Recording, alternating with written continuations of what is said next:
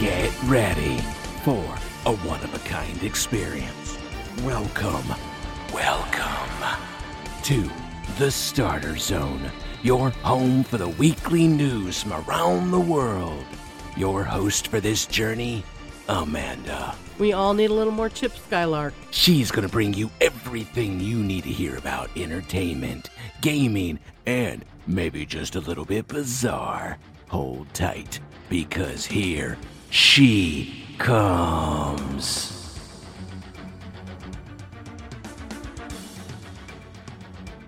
Well, thank you so much, Raven, for that beautiful introduction. Hello there, my friends, and good day to you all. Welcome back to the Starter Zone. I am your host, Amanda.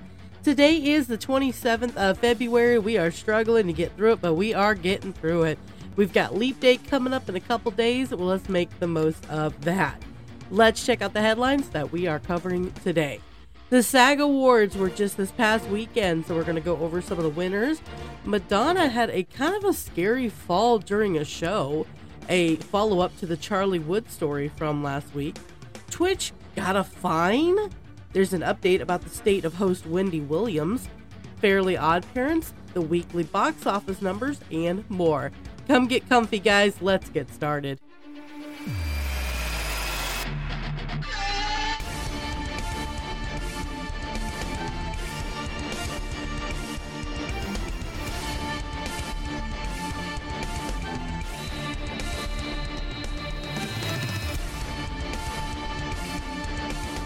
All right, shall we start off with some music news?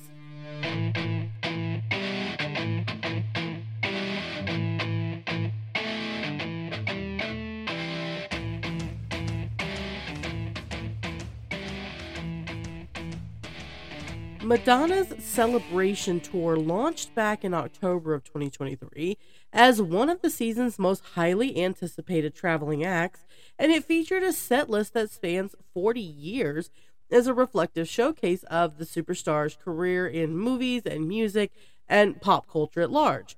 But during a recent performance in Seattle, the 65-year-old laughed off a moment during the live set, which saw one of her dancers seemingly trip while dragging Madonna across the stage in a chair as she sang her 1986 smash hit, Open Your Heart.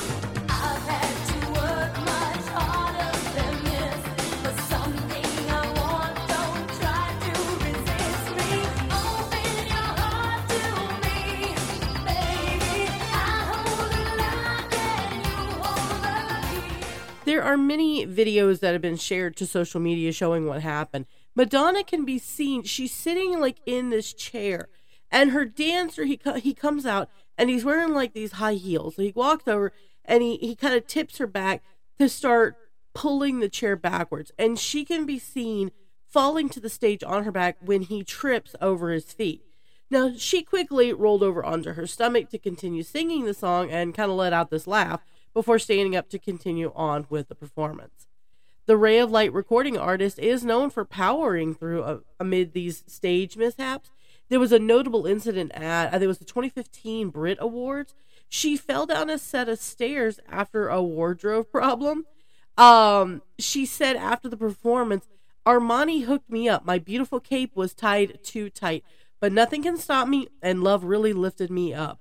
Thank you for the good wishes. I'm fine. Other headlining-making moments of the show, Madonna brought Julia Garner, who is the star of the singer-songwriter's delayed musical biopic about her life. Apparently, she's getting her own movie. They did a rendition of Vogue together, as well as Madonna went to sing Live to Tell, while portraits of victims of the AIDS crisis appeared on screens behind her. Now, fans have been concerned about Madonna as of late about her health. If you recall, back in June of 2023, she was admitted to the ICU, intensive care unit, for several days and was in an induced coma for 48 hours. Due to her recovery, her August start date for this tour was pushed back to October. She had like a bacterial infection and went septic, and so they had to put her in this coma. And she says she's come out, she's fine. I mean, she is in her 60s. And doing all these huge dance numbers, and she still got it. I'll admit, she's doing a lot more moves than I could probably do. But there are some concerns about, is she in the best of health? unsure. I mean, she's still performing, she's still going, and honestly, her tour is going to continue from now until April the 26th. Now let's go see what's happening in the wide world of sports.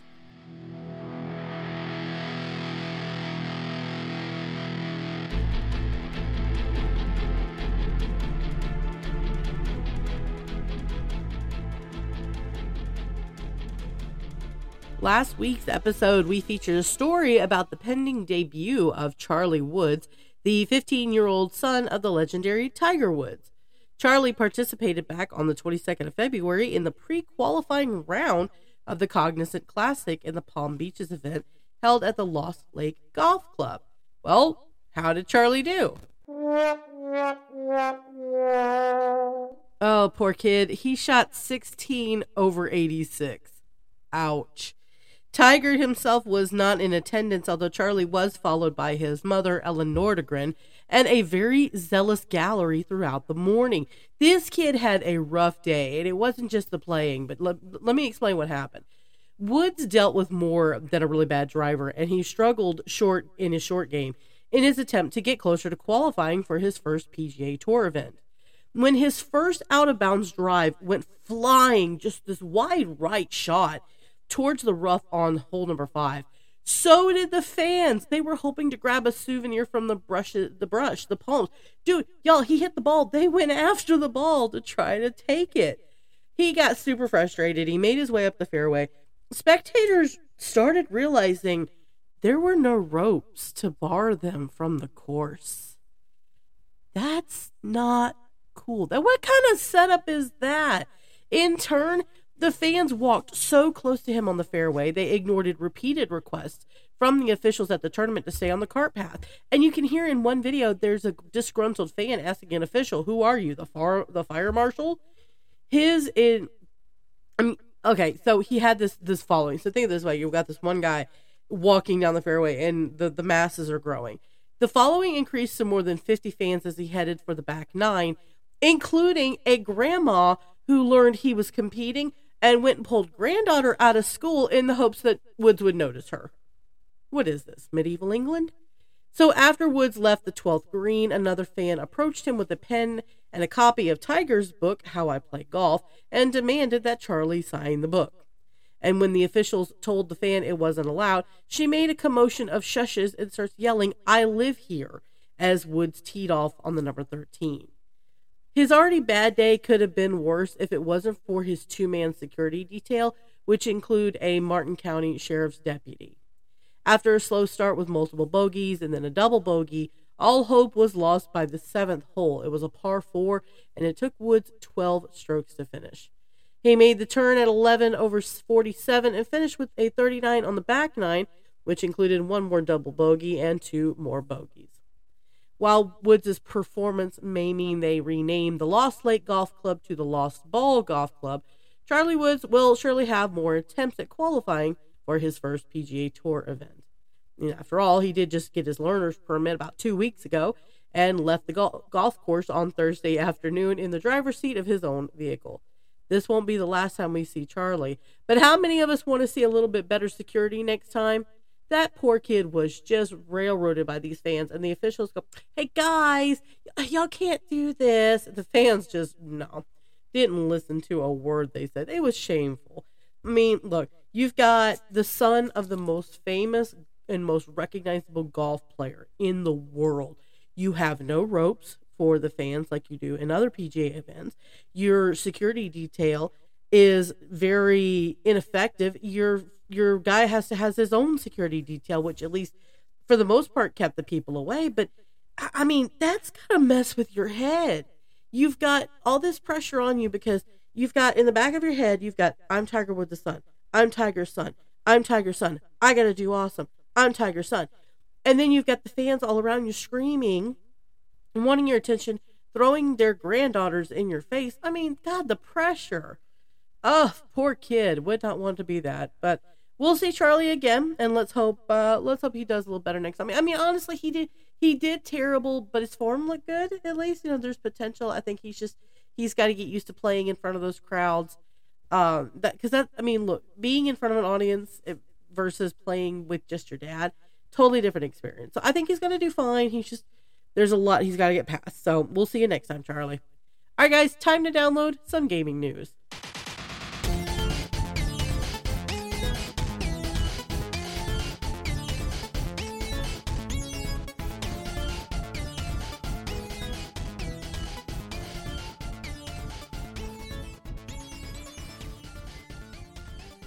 So Twitch is a global platform with a presence across a wide range of cultures and languages all over the world. I mean, this thing's hugely international, but keeping the platform alive and compliant with regional laws is definitely a challenge. For example, Twitch was recently banned in Turkey, alongside Kick, by the way, due to people gambling on stream. In some regions, support for Twitch's streaming services can cease out of nowhere. So here we come to South Korea. This is a kind of a unique case. We've known about Twitch's services. They're basically, okay, so they're having to pull out of South Korea. Services will be disabled in South Korea for reasons. But the government is catching up with the services they've disabled over the past year or so, and they're starting to hit the company with fines. The first one was over $300,000 in U.S. money, and that may be just the first to hit, the first of many. In the wake of them ceasing service, they've been fined. It's $435 million, 400 million Korean, but not for the entire service being terminated. This is related only to them making it so that users in South Korea can't access the VODs, the videos on demand, on the platform, which is actually apparently a direct violation of South Korea's telecom laws by the Korean Telecommunications Commission, the KCC. According to local news sources, the KCC made the decision that Twitch terminated the ability for users in South Korea to access VODs wasn't necessary to keep the service alive. If you remember, Dan Clancy, who's the CEO, said that as of right now, streaming in South Korea is not viable. It's not affordable. They can't keep the service alive, paying all the fees and everything that the South Korea requires. So they're starting to cut back. When asked to justify their claims, Twitch declined due to contractual obligations related to keeping user and site data private.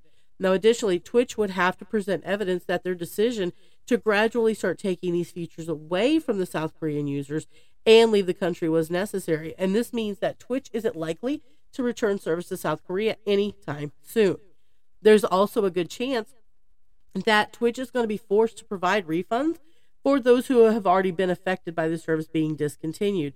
And the KCC warned Twitch that they would need to prepare user protection measures as they cease service in the country.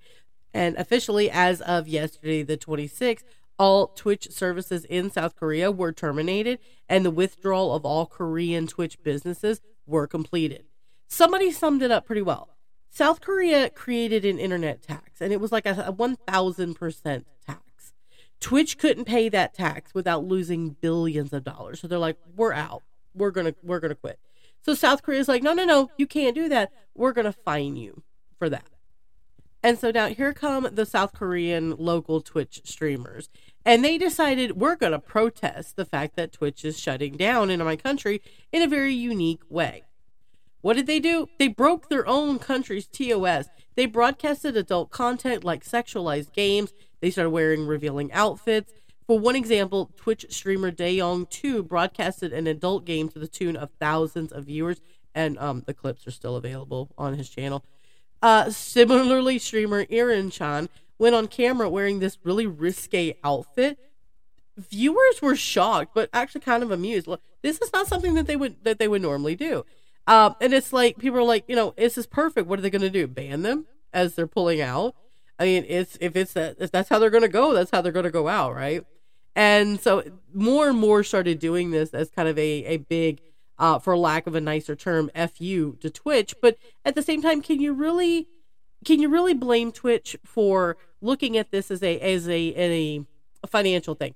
We can't afford to broadcast in your country. Your government has imposed a tax. We can't pay, so we're leaving. What do you want us to do? It's a very sad, very unfortunate situation.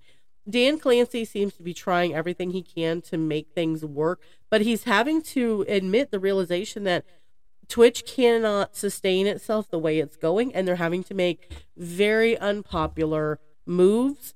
But I'm hoping that in the long run, things will work out. Now, speaking of unpopular moves,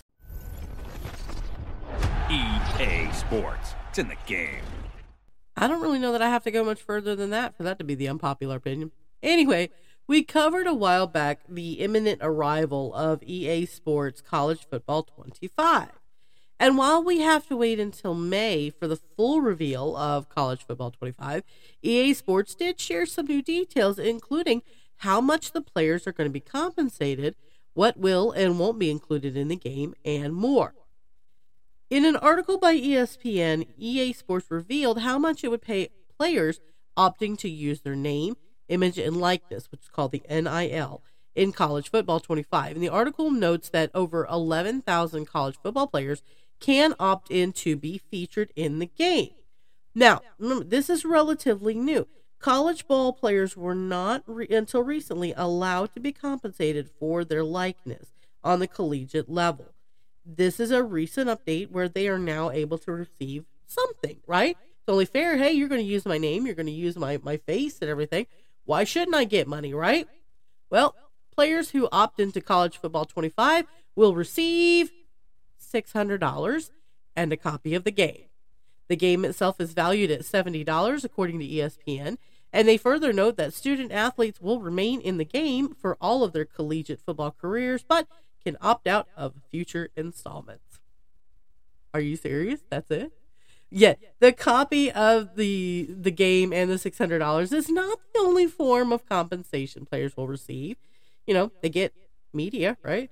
Should a player remain in the game for multiple years, they will be compensated annually, even if they transfer, with the only requirement for transfer students being that they remain on a roster for that school's football program. EA Sports' VP of Business Development, Sean O'Brien, told ESPN that the game studio looked at deals they completed for other sports video games, such as the Madden NFL series, and that the deal made for the college football series comes with no expected services by the athlete and will be guaranteed no matter the game's success. In a separate article, EA Sports confirmed to ESPN several things that will and will not be included in the game. Reiterating once again, Dynasty Mode and Road to Glory will return. In addition to returning, College Football 25 will run on the same engine as Madden. Madden is currently running on the Frostbite engine. It will include every bowl game and incorporate a 12-team college football playoff system. The NIL, the transfer portal, and some of the newer inclusions in collegiate sports will be featured, although EA Sports didn't go into detail via ESPN as to how both will be implemented just yet. And although all 134 football schools have agreed to participate in College Football 25 with up to, I think they said it was 85 players on each team, EA Sports revealed that real-life coaches such as the University of Georgia head coach Kirby Smart will not be featured.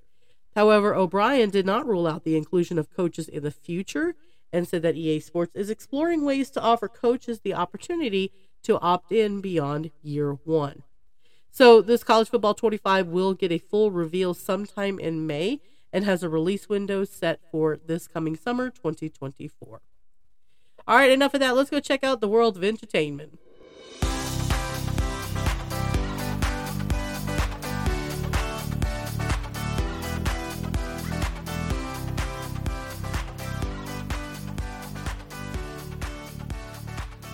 So this past weekend, we had the 30th Annual Screen Actors Guild Awards, the SAG Awards, and they were held at the Shrine Auditorium and Expo Hall in Los Angeles. The show was streamed live globally on Netflix, which was a first for the show and the streamer, and it freed it up to be a little different from other award shows, as in there were no commercials, a couple of F-bombs, and plenty of time for the acceptance speeches. Well, while this year's ceremony didn't actually feature a host, Idris Elba unofficially fulfilled those duties, both opening and closing the show, and appearing at least one other time in the middle, drawing some laughs from the crowd. Other buzzy entertainers who took the stage as presenters included Billie Eilish, Jessica Chastain, America Ferrera, Robert Downey Jr., and SAG-AFTRA president Fran Drescher, among many others. Well, who do you think won this time?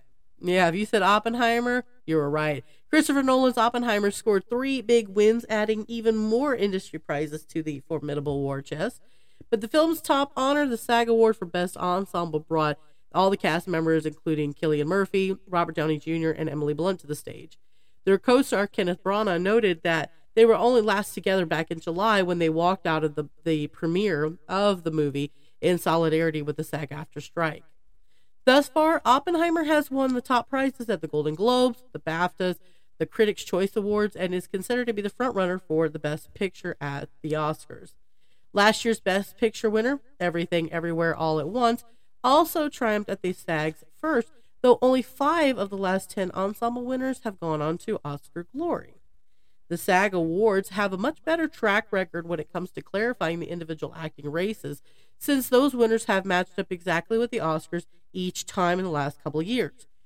In the competitive Best Actor race, Oppenheimer star Cillian Murphy triumphed over Paul Giamatti with The Holdovers and Bradley Cooper with Maestro, among others, for his performance as physicist J. Robert Oppenheimer, who, if y'all didn't actually know or know anything about this, he was the one who led the Manhattan Project to develop the atomic bomb during World War II. Poor Things star Emma Stone won the BAFTA for Best Actress last weekend, but Killers of the Flower Moon star Lily Gladstone triumphed at SAG for the turn as the Osage tribe woman whose family members were murdered by her husband and his uncle. In the supporting actor races, SAG honored Divine Joy Randolph, who played the grieving school cook in the Holdovers, and Robert Downey Jr., who delivered a absolutely fantastic performance as a political operative in Oppenheimer. Both stars have dominated this award season and will almost, it's not guaranteed, but it's almost certain that they will win on Oscar night. Elsewhere at the ceremony, Barbra Streisand accepted a Lifetime Achievement Award as well. I'll post the complete list of winners. We're not going to take up the entire show for this, but a couple of highlights. Outstanding cast, like mentioned, was Oppenheimer. Cillian Murphy took actor in a lead role, Gladstone for actress, Robert Downey Jr. and I have so much trouble with her name. Divine Joy Randolph took supporting role, actor and actress. Stunt ensemble in the movie, Mission Impossible Dead Reckoning Part 1. Now, Pedro Pascal won Best Actor in a Drama Series for The Last of Us, his role as Joel. And in his acceptance speech, he didn't look prepared at all, guys. He admitted he was a little drunk. Have a listen. This is wrong for a number of reasons. I'm a little drunk. I thought I could get drunk.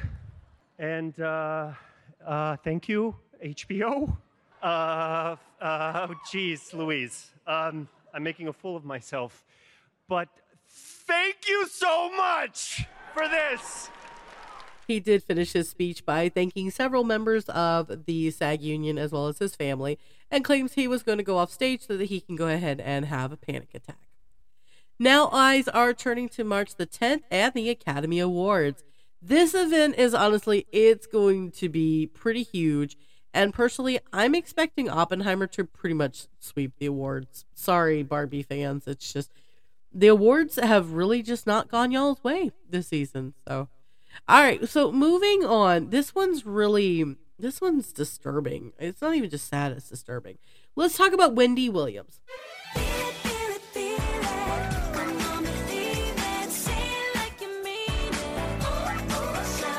The talk show Wendy Williams Show was created by Wendy herself and debuted back in 2008 from a studio in New York City.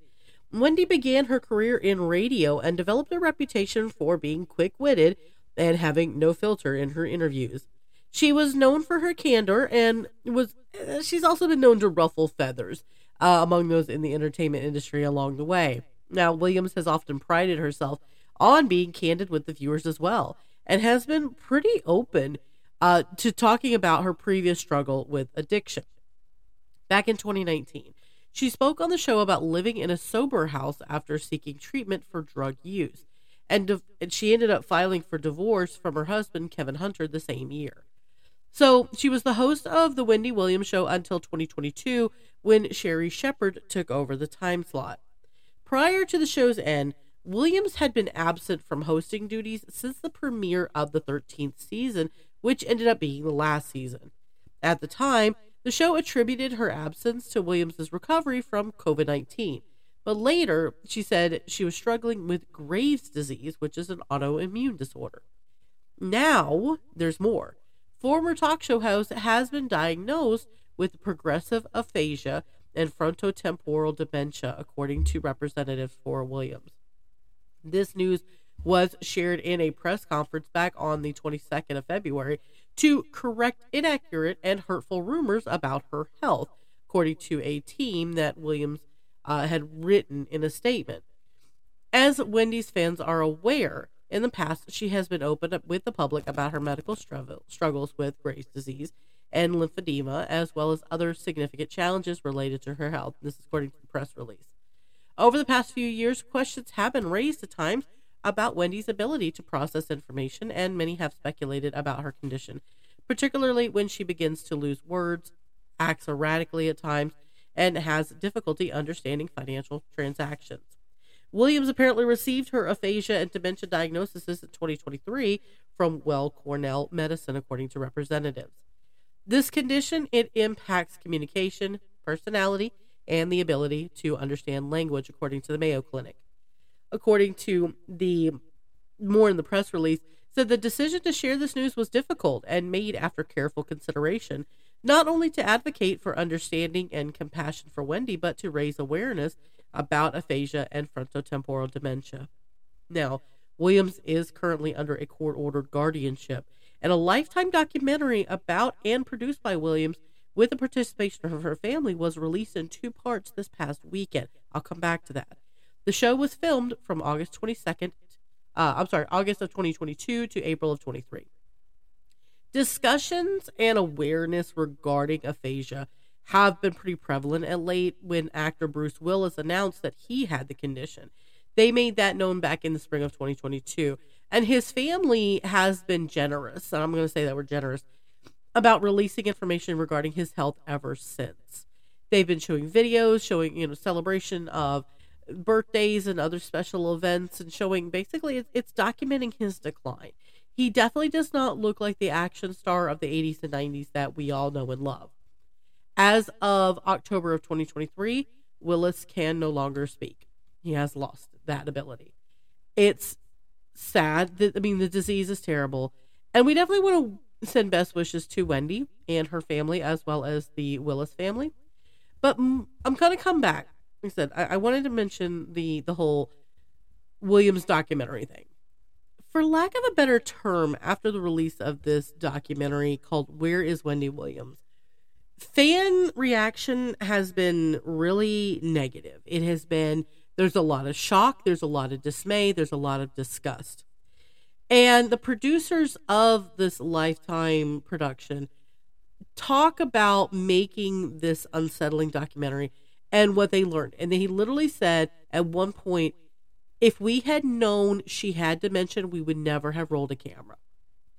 Okay, I thought that was kind of part of the point. But anyway, Mark Ford, producer, said at a certain point we were more worried about what would happen if we stopped filming than if we had continued.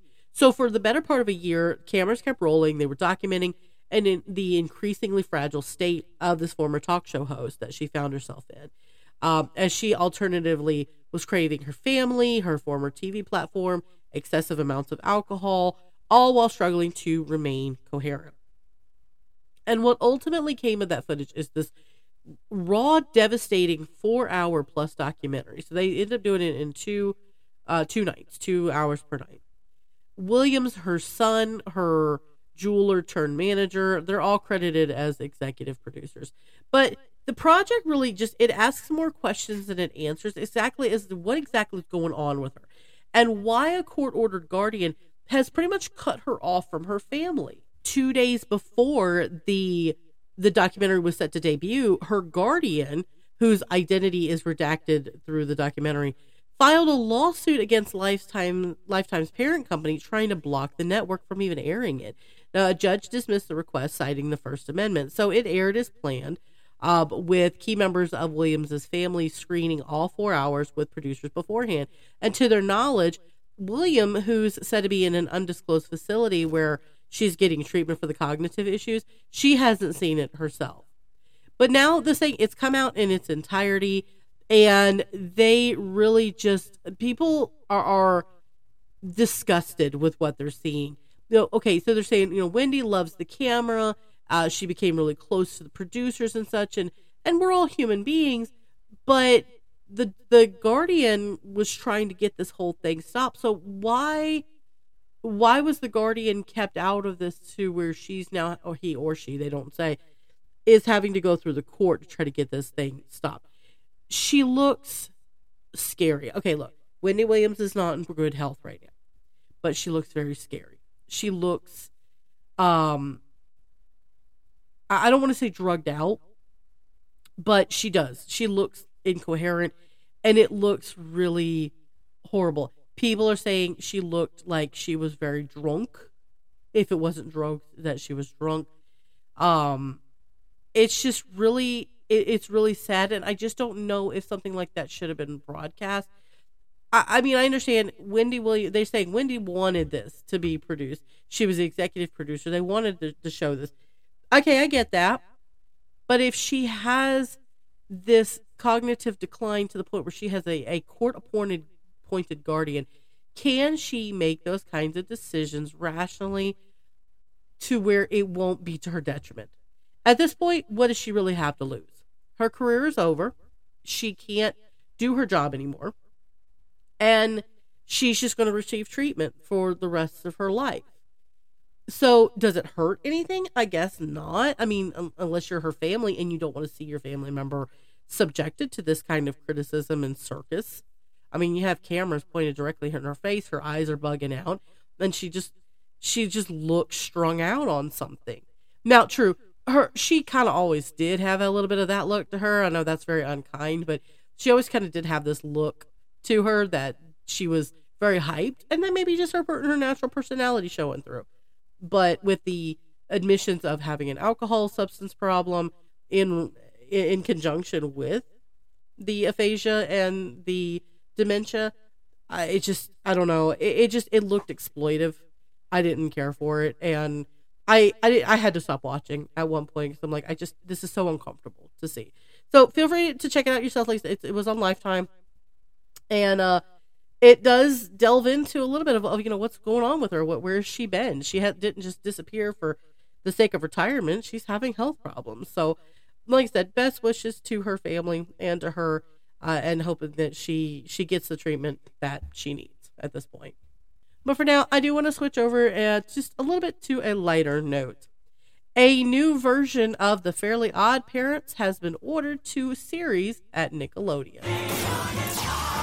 Fairly Odd Parents. Wands and rings. Floaty crowny things. Odd Parents, Fairly Odd Parents. Really mod, neat, mod, love, mod, hot rod. Apple juice, rubber goose, green rose, guava juice, giant steak, birthday cake, large rice, chocolate shake. Man, I miss that show.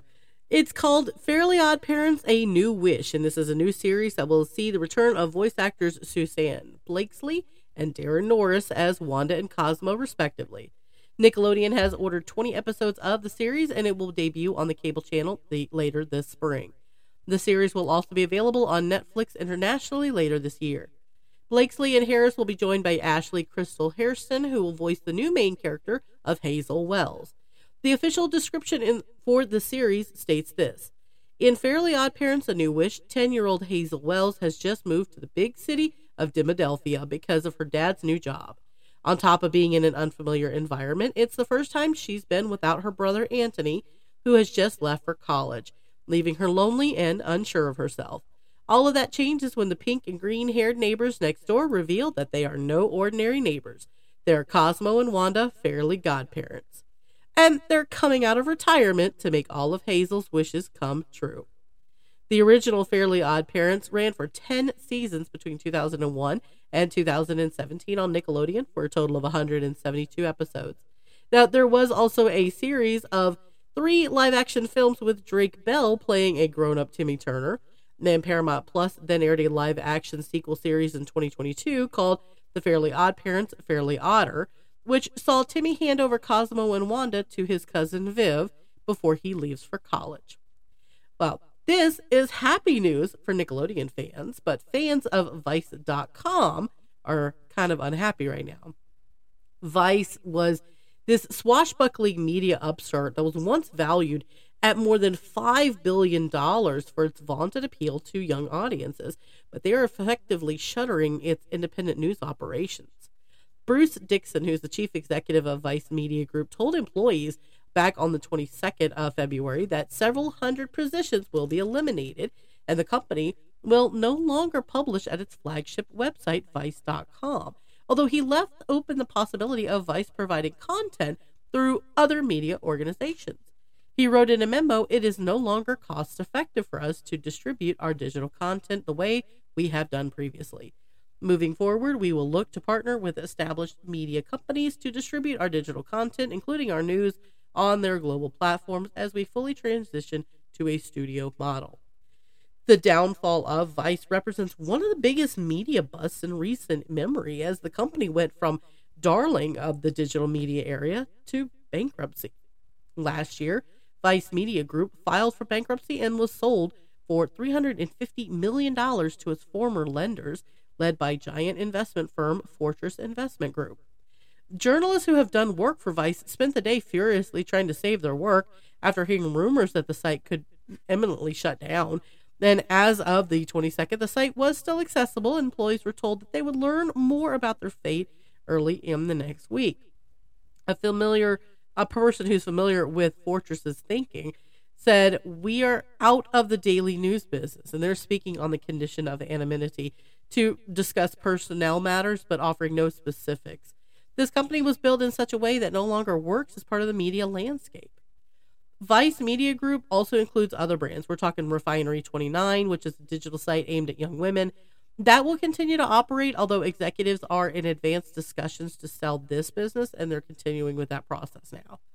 Vice was pitched to the public as the future of media, and it grew from this free punk magazine in Montreal, Canada in the 90s to this media conglomerate, and had like 3,000 employees, offices around the world. They had an HBO show, film production studio, and a whole bunch more.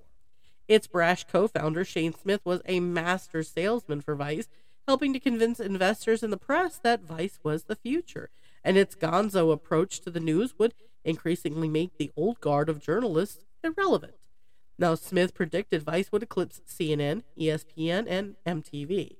So they had investors like 21st Century Fox and James Murdoch, and Disney, of all people, pouring hundreds of millions into Vice. And then in 2014, they had raised like $500 million, and another round of investing put them valued at $5.7 billion, one of the most highly valued media companies ever. Vice stood as the vanguard of a new wave of digital media as it targeted millennials with its content and also produced award-winning journalism. Its news division won several Peabody Awards, including for pieces about the Islamic State, white supremacy, the Unite the Right rally in Charlottesville. It also covered the plight of women and girls under Taliban rule in Afghanistan. Then in 2020, they shared a Pulitzer for audio reporting along with the LA Times and This American Life for a story about a kidnapped migrant. Just this past week, Vice News journalist won the Television Reporting George Polk Award for a report on Russian mercenaries. But Vice was also embroiled in controversy after a 2018 New York Times investigation had exposed a toxic workplace environment and claims of sexual harassment. We've heard this a lot from other companies. One executive was ousted. Smith and another co-founder acknowledged that there was a boys' club culture for the company and that they had failed to create a safe and inclusive workplace where everyone, especially women, could feel respected and thrive. Now, Smith left his post at the top of the company back in 2018, and that's when Vice went through cycles of layoffs and restructuring, and there were these significant hopes that the sky-high investments could save this, but they just never materialized after that. The company canceled its flagship news program, Vice News Tonight, last year, right? I want to say it was right before they filed for bankruptcy protection. I would say it was right around that same time. After it exited bankruptcy, they ended up selling off some of their brands and instituted another round of layoffs that further hollowed out the news division, even as executives promised a continued commitment to producing news. But look, they were down to about 1,000 employees after its one-time high of 3,000. That was a lot of layoffs that they did. Back in December, Vice saw more turnover in the executive side, and one of Hulu's founding executives stepped in as the interim executive chairman. Vice joins the ranks of other what they call boom and bust digital news outlets. I mean, BuzzFeed News shut down last year after about, I think it was like a 12-year run for them. And the way that things are going, I don't expect that this is going to be the last company to suffer this kind of a shutdown. So really sad news, but I think it almost sounds like Vice overextended themselves in the short period of time that they were, on top of the world. So I'm not like super surprised, I guess. I mean, Vice was everywhere. News sources that I would go and check out, I would see Vice articles pop up. So I'm not, I am kind of surprised. All right, I'll change my, I am kind of surprised that it's Vice. But at the same time, I'm not surprised to hear of another shutdown. All right, our next story is not typically what I would consider an entertainment story. I mean, I find it fascinating. I didn't technically have a category for it, but why isn't anybody talking about this?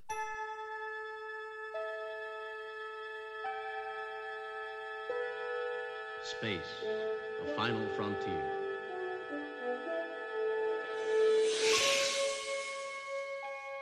Y'all, we just landed something on the moon.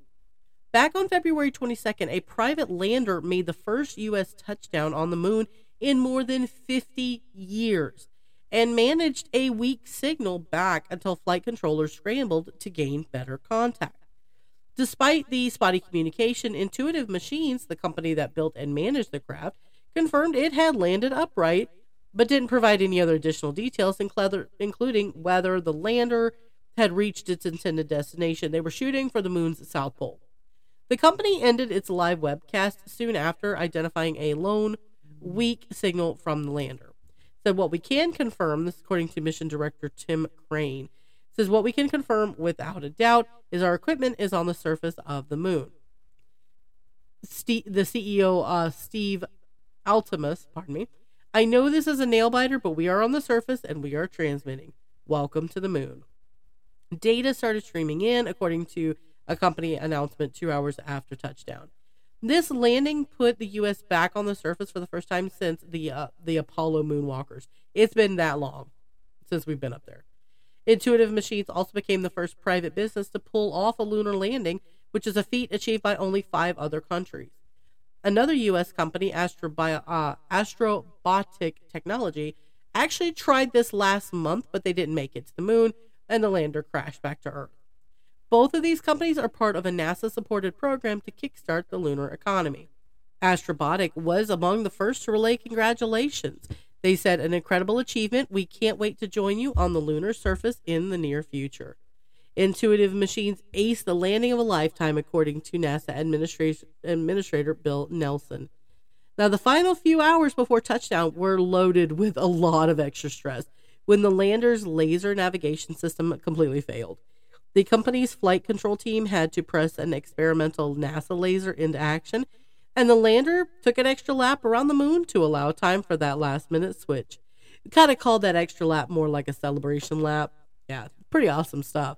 With the change in place, Odysseus descended from a moon-skimming orbit and guided itself towards the surface, aiming for this relatively flat spot among all these cliffs and craters near the South Pole. As the designated touchdown time came and went, controllers at the company's command center in Houston anxiously awaited a signal from the spacecraft some 250,000 miles away. And after close to about 15 minutes, the company announced it had received a weak signal. They launched this thing last week. It's a 6-footed carbon fiber and titanium lander, and it towered about 14 feet. And it carried 6 experiments for NASA. The space agency gave the company $118 million to build and fly the lander, which is part of its effort to commercialize lunar deliveries ahead of the planned return of astronauts in just a few years. Intuitive Machines' entry is the latest in a series of landing attempts by countries and private outfits looking to explore the moon and, if possible, capitalize. Japan actually scored a lunar landing last month, joining earlier triumphs by Russia, the U.S., China, and India. Now, what happened? I mean, so the U.S., we bowed out of the lunar race back in 1972 after the Apollo program to put 12 astronauts on the surface. Astrobotic of Pittsburgh gave it a shot last month. They ended up having a fuel leak that resulted in their lander coming back and ended up burning up. The Intuitive Machines target was about 186 miles shy of the South Pole, about 80 degrees latitude, and closer to the pole than any other spacecraft had ever come. The site it's kind of flat, surrounded by a bunch of boulders and hills, cliffs and craters that potentially could hold frozen water, which is a big part of why they're focusing here. The lander was programmed to pick in real time the safest spot near the so-called Malapert A crater. The solar-powered lander was intended to operate for about a week until the long lunar night. Now, beside NASA's tech and navigation experiments on board, Intuitive Machines sold space on the lander to a couple of places and people. Columbia Sportswear paid to fly its newest insulating jacket fabric. Sculptor Jeff Koons, he bought space for 125 mini moon figurines. And Embry-Riddle Aeronautical University bought space for a set of cameras to capture pictures of the descending lander. Okay, I kind of want one of those mini moon figurines. Those are really cute. Like, y'all, this is a huge step for space travel. I mean, I know, you always hear about SpaceX and Elon Musk, and I know they're working towards getting to Mars. So getting back to the moon is a huge step. This is a very big step for mankind. Again, wonder how long it's going to take to get the humans back on the lunar surface. I know they said that it's going to be in the next couple of years. So who's going to get it done? Is it going to be private or is it going to be NASA? Anyway, speaking of space, let's see what happened with the stars in the box office this weekend. It's time for the box office breakdown.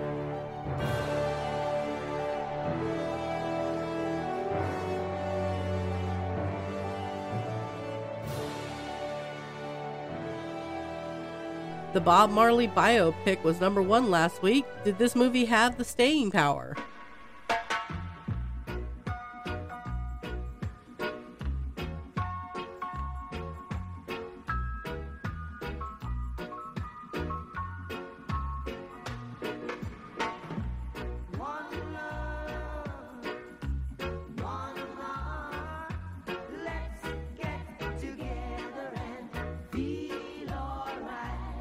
Paramount's musical biopic Bob Marley, One Love ruled again over a barren box office landscape. The film added $13.5 million in its second weekend of release, which is about a 53% decline from its debut. One Love has been a surprise box office success with $71.1 million domestically and $120 million globally. This movie only cost $70 million, and the studio only gets to keep about roughly a half of ticket sales, so we'll need a little bit more to keep in the theaters to justify cost. But look, second weekend in a row, and they had 3 new releases this weekend. Sony and Crunchyroll's anime sequel Demon Slayer Kimetsu no Yaiba to the Hashira training fared the best among the newcomers that had $11.5 million, enough to earn the number 2 spot. Hilary Swank's inspirational drama Ordinary Angels opened in 3rd place with $6.2 million. While director Ethan Cohen's comedic thriller Drive-Away Dolls kind of crash-landed in 8th place with $2.5 million. Now, for Demon Slayer, who took our number 2, the initial ticket sales are slightly better than its predecessor, which was the anime adventure Demon Slayer Kimetsu no Yaiba to the Swordsmith Village. It took in $10.1 million. However, this one, it's not a movie. It's actually the season 3 finale of the Demon Slayer show. But in any case, these anime features tend to play like horror films in terms of ticket sales, so they have front-loaded performances and they just drop off. Because everybody who wants to see the ending of season 3 is going to go, but they're not going to go back and see it. So they typically make the majority of their revenues at the box office internationally anyway. Now, elsewhere, Madam Web couldn't overcome its terrible reception, and it dropped into 4th place for the week.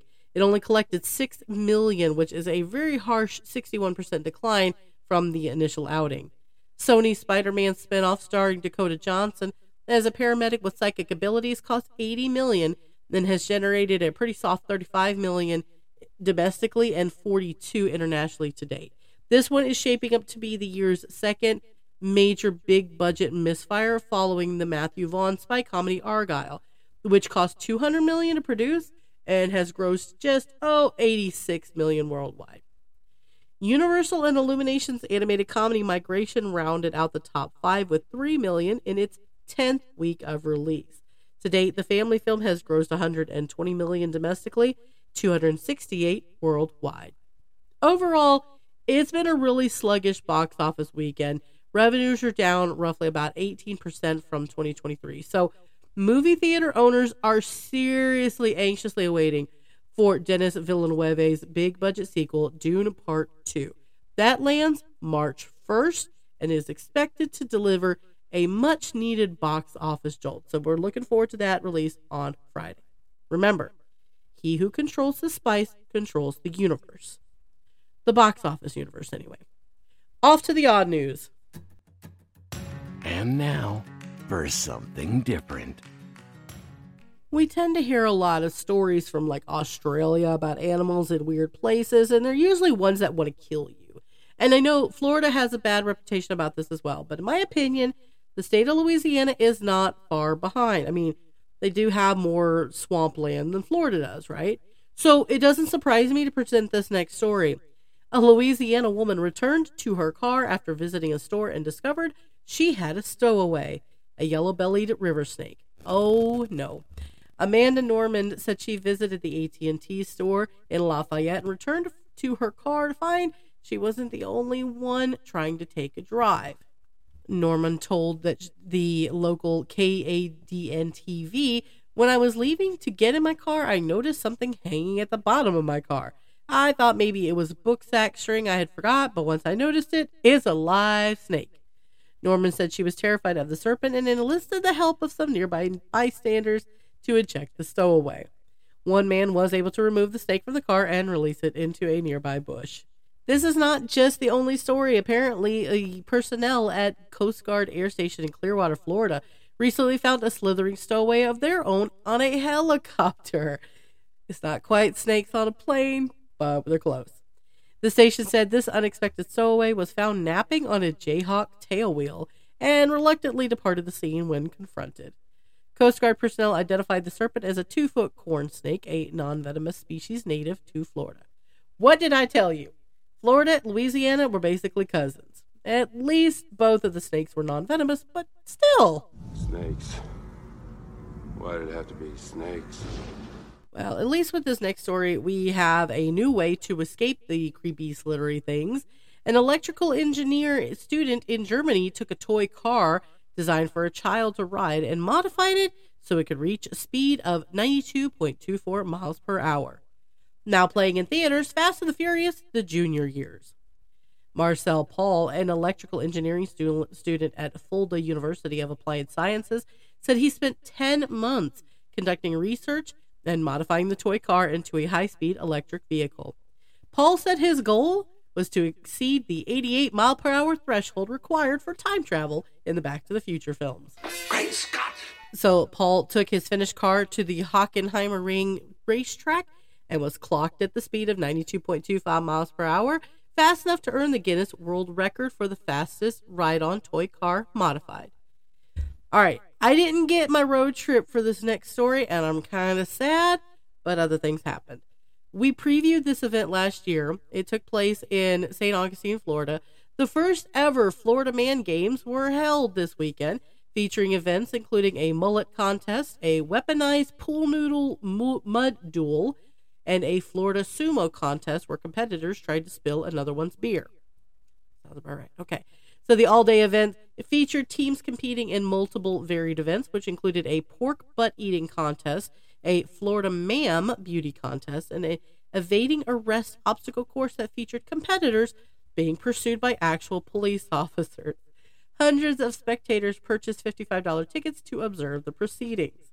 Celebrity guests at the Florida Man Games included included American Gladiator alumni Dan Nitro Clark and Lori Ice Fetrick, who served as referees for various events, and TikTok star OMG It's Wix served as hosts.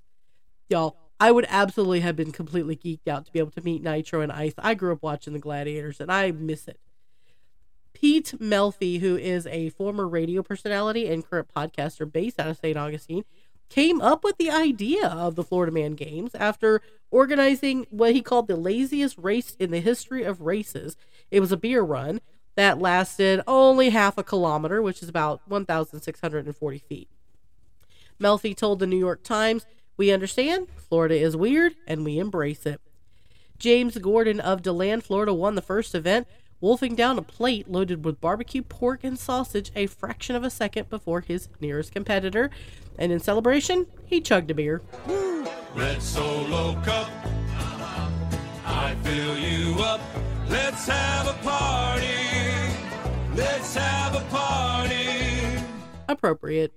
Anyway, one event had contenders dueling in muddy water in an inflatable pool, pummeling each other with weapons made from pool noodles and duct tape. Another was a theft simulation relay in which competitors raced while toting a pair of bicycles, copper pipes, and catalytic converters. Larry Donnelly said he trained for the relay race by riding a bicycle around his neighborhood with a second one strapped to his back. It paid off Saturday when he won his heat after picking up a bike in each hand and running with them. Leading up to this Saturday, Joshua Barr and his Cooter Commandos teammates spent time whipping up fan support on Facebook with posts showing the trio chugging Pabst Blue Ribbon beer and jogging in jean shorts and mirrored sunglasses. The team name comes from a turtle species celebrated by their hometown of Inverness. Now, the Commandos didn't stop with the online promotion and trash talking of rival teams. Barr, who is a 37-year-old movie reviewer and podcaster, said they've also printed t-shirts, temporary tattoos, and a large custom flag to wave on the field. These are my people. I am serious. Well, who won? The Hanky Spanky team out of St. Augustine got the championship and took home $1,000, a champion's belt, medals, and a Florida flag decoration. So congratulations to the winners of the Florida Man competition. I bet next year is going to be even better. Well, Madonna is okay after a fall on stage, but Charlie Woods didn't quite make it the cut this time. Twitch just got fined by the South Korean government, and we had the SAG Awards happen. Wendy Williams is in really bad shape, but hey, we landed on the moon. Bob Marley is still #1 at the box office. Thank you guys so much for joining me today. I do want to remind you I include the links to all of my sources in the comments so you can see what I see and more. Also, don't forget to drop us a comment or send us an email if there is a story you want us to cover. Join us next time as we check out the latest in entertainment news. Remember, stay comfy in the starter zone. This is Amanda. Good luck and have fun.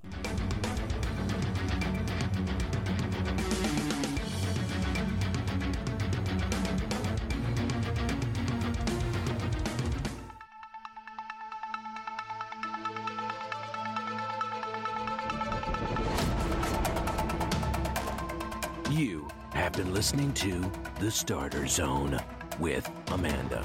I am Raven. We thank you for your time and support. Without you, we simply would not be. Please hit that like and subscribe button and visit us on Facebook and Twitter at The Starter Zone. Have we missed something? Have something to say? Leave us a comment or send us audio clips for your chance to be on the show. We invite you to come back for more exciting news and commentary on the world around you.